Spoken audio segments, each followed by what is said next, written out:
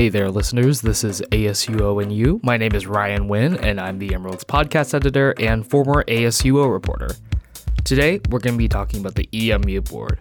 The EMU board is a financial committee. It manages everything in the EMU, from the lights to the clubs that are inside it. And today, we're going to be talking about it. Today, we're talking about the EMU board, and I'm here with... My name's Montse. How are you today? Good. How are you doing? I'm good.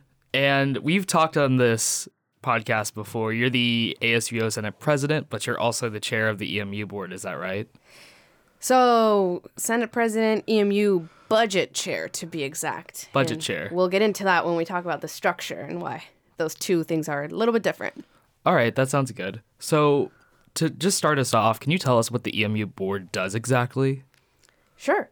So, the EMU board is a combination of a few things. We do anything from managing the EMU funds to managing building guidelines and the allocation of space as well. And this may be a good segue into talking about how we are structured, because that relates to like what we do. All right. Can you tell us a little bit about that then and how that works? Absolutely. So compared to other finance committees, the EMU board is split into two. We are one cohesive unit. So when we meet as a full board, we have a board chair, and then there's the vice chair. However, then we're split into two. And one of those is the budget committee. The other one is what we call the house committee. And we try to split it even, 6 people in one, 6 people in the other one. In the House Committee, members deal with EMU policy and space allocation of our building. Just to give an example of what that means, basically, a couple years back, for example, the Multicultural Center, which is in our EMU, had an empty space because one of their student groups decided that they were only using that space for storage and they didn't want to have office hours and do some of the other requirements that we have for students to have those spaces. So they decided to give it away. And we had student groups apply. And then they met with House members to discuss the situation, make sure that everything was okay according to their policies. And here's the thing, the decision was brought to the full board, and then we voted, approved on it, and now there's a new group in that space. Then when we're talking about budget committee, though, it's all about financial matters. So we talked in the last episode, you and I, about the I-fee. And this relates to that. Out of the about $16 million that it totals, $6 million approximately is how much the EMU has, which is the biggest budget out of the 4 finance committees. That does sound like a lot of money. Yeah, it's a little weird coming into it at first, but then you start to get used to the scale of these numbers. And then, so we manage 13 programs for their budgets. We have members within our budget committee that are assigned to what we call tags. So they discuss with the budgets, with the representatives for each budget, and then they come to the full meeting, tell us how they're doing, if that specific program's asking for any increases, decreases, and then we can all work together on that balancing act, knowing how much money we have to give and how we're going to make that split that year. So that kind of sounds like tags are just tagged to specific groups within the EMU that just kind of work on them one-on-one? Yeah, exactly. So out of our 13 programs, I'll list some of them. We have the Center for Student Involvement, CSI, KWVA, our school's radio station, Club Sports, which has all of the student-run clubs for sports. And then we have Moss Street. A lot of people don't know about Moss Street. That's actually a child care facility for students on campus, and etc. So we have 13, right? And then you have 6 members sitting on the budget committee, and each one of them will meet individually with either 1 or 2 of those groups one-on-one to fully get to know their budget and what their needs are. And then that way they can bring it to us and we can all discuss together what the best options are. Okay, so to kind of sum up what you just said, the EMU board is divided into 2 major sides. There's the budget side and the house side. The budget side deals with all things financial, and those members are tagged to specific groups within the EMU. Yeah, exactly. And just to make sure that I also explain, I guess, how we work together, when we meet, we have separate meetings, right? House has their own meetings, budget has their own meetings, but then we have a full board meeting every other week. And at that meeting, we make sure that everyone is fully briefed on what's happening on the other side. because even though we work on things separately as individuals and as committees, ultimately any major decision will be voted on by the full board. So the full board needs to be aware of what's happening on each side.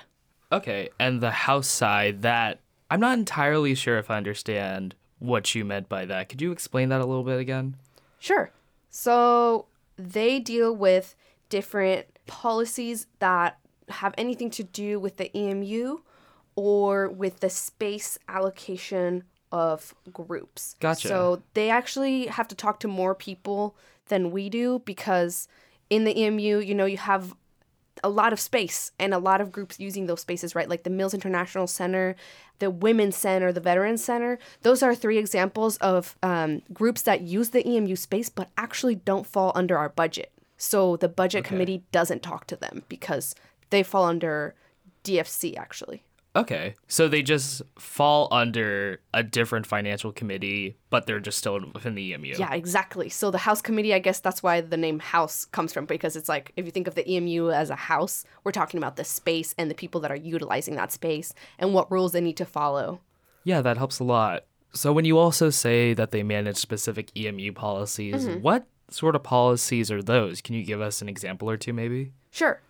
So I haven't sat on House committee, so to be honest, I've never gone fully into the detail of their work, but I know that last year they worked on a policy that was basically the statement that said our programs follow a rule that is that we prioritize students first in all of the services that we offer as a building, right?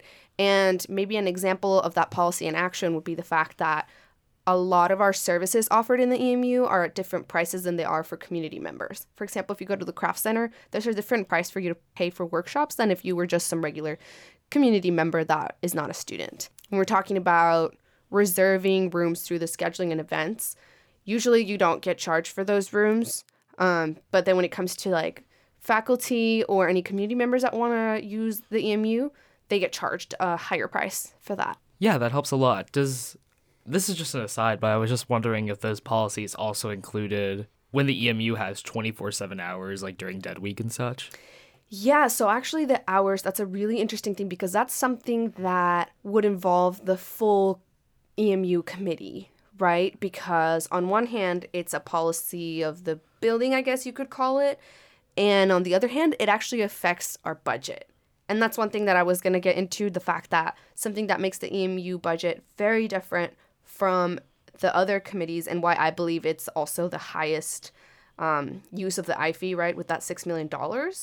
Part of the reason why that is because we're not only paying for the programming that's happening for students, but we're also paying for the building's heat, the lighting, and the amount of hours that you keep it open for and the amount of days.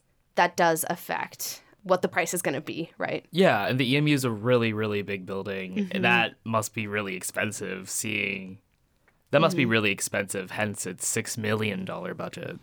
Yeah, exactly. And, since this year especially, we're in a tight financial year, we're actually considering what are some of the ways that we can save money with those hours, right? And so we're taking a look at that right now. And it's difficult because on one hand, the EMU is being utilized more now than it ever has been before.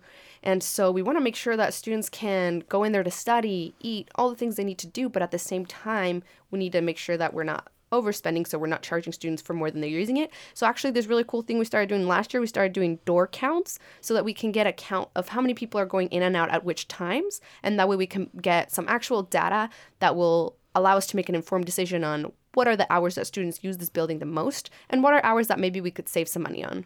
And also, the EMU board they think about long-range plans for the EMU, right?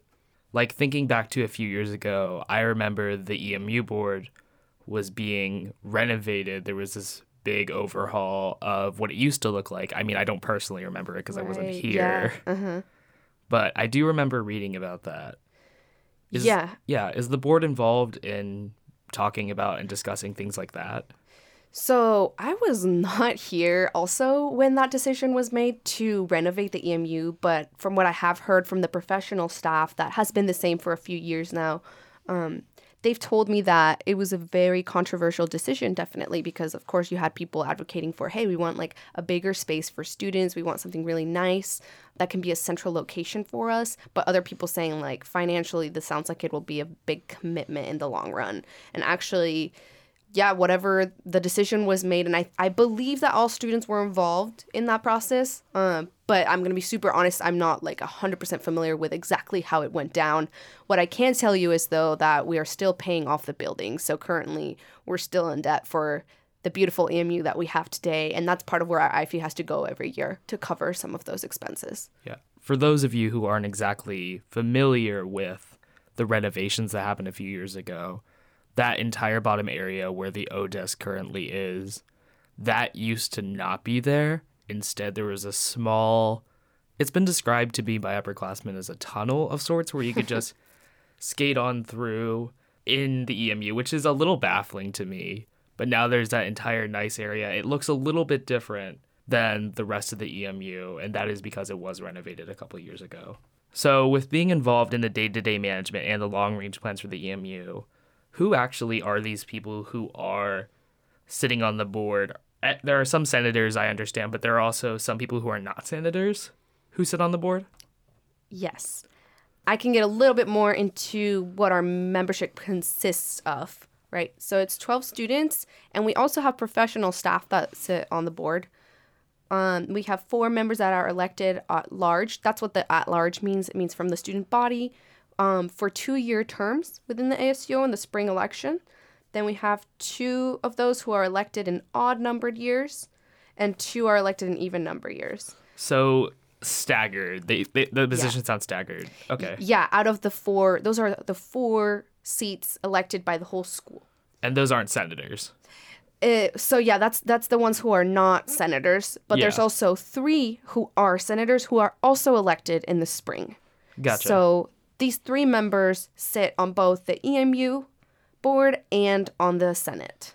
And they have different terms as well. One of them sits there for a year, another one for 2 years. And I think the other one also for 2 years, if I can remember correctly. Yeah, that's right. And then we have 2 students who represent EMU areas. They have to have experience within different EMU student programs. And there's also 2 that represent ASUO programs, so any club that falls under the ASUO, right? That could be anywhere in the Programs Finance Committee, for example. And those 4 positions are actually elected or are actually appointed by the EMU board, whereas the other positions were elected by the student body. And you also mentioned that there are some professional staff on these seats. Those are like real adults, people, you know. Yeah, exactly.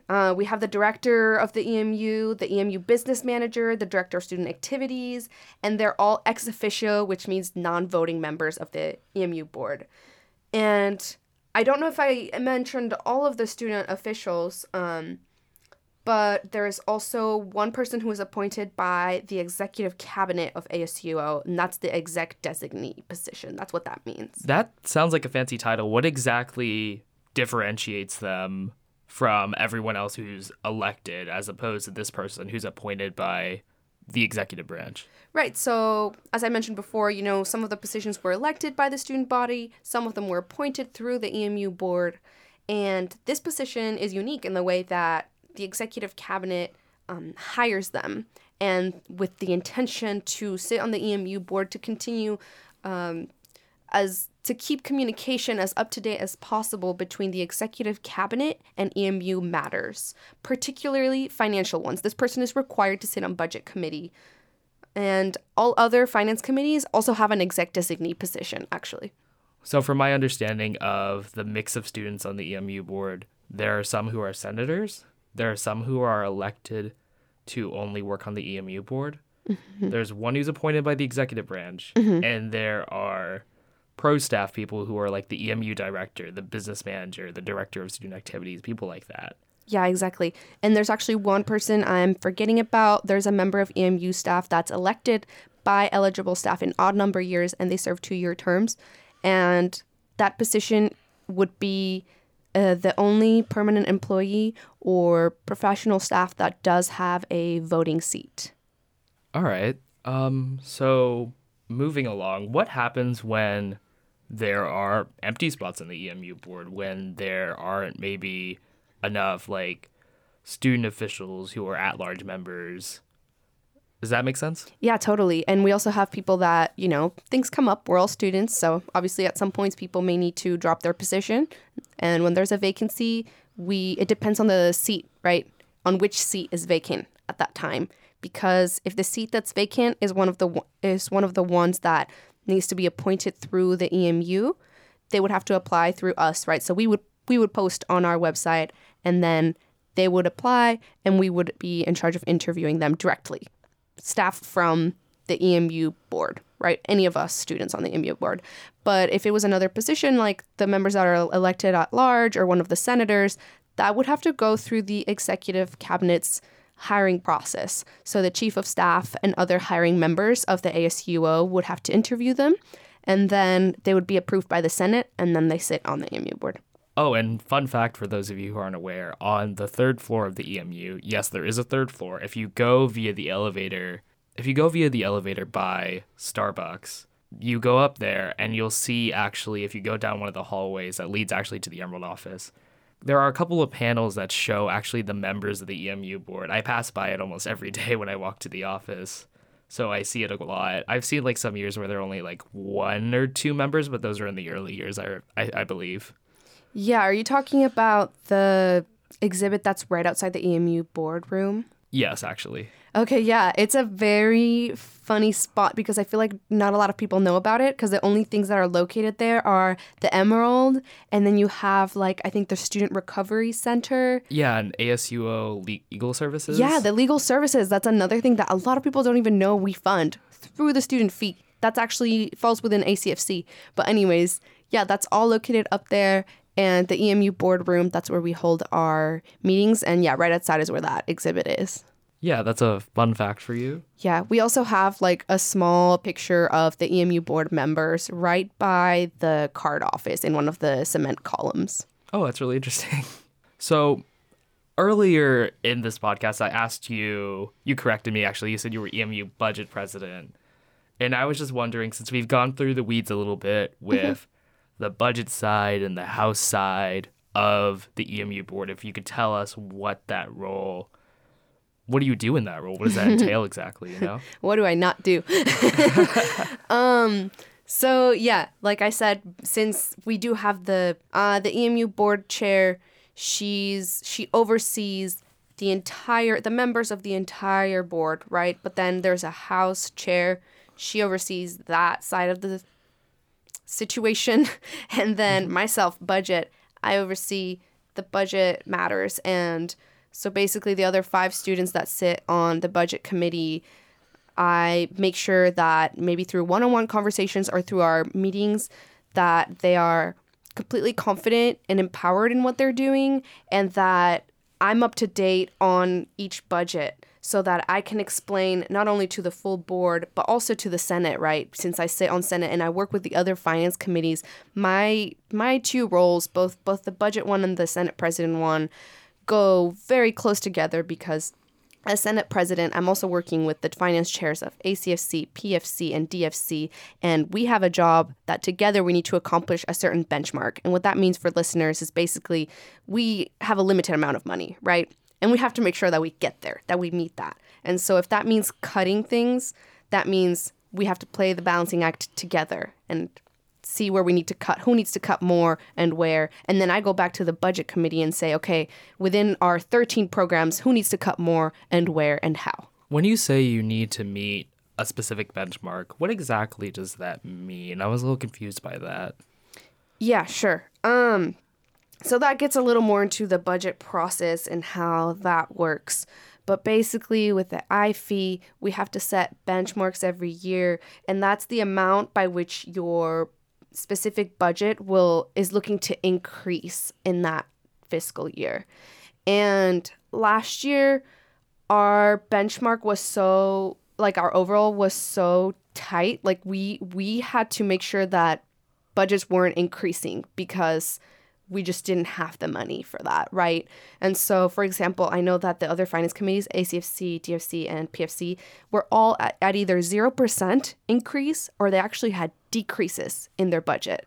And they did that to make sure that we weren't overspending, obviously, and increasing the IFE by like a crazy amount, because we don't want to increase the IFE if we can avoid that, because that's student money and we take that very seriously. We want to be responsible with it. Unfortunately, with the EMU, it's really, really hard to keep the benchmark, to even get it at a 0 right now. That's my goal. I really want to keep it at a 0, but it's very difficult considering the EMU is such a large budget and we have not only the debt of the building, professional staff,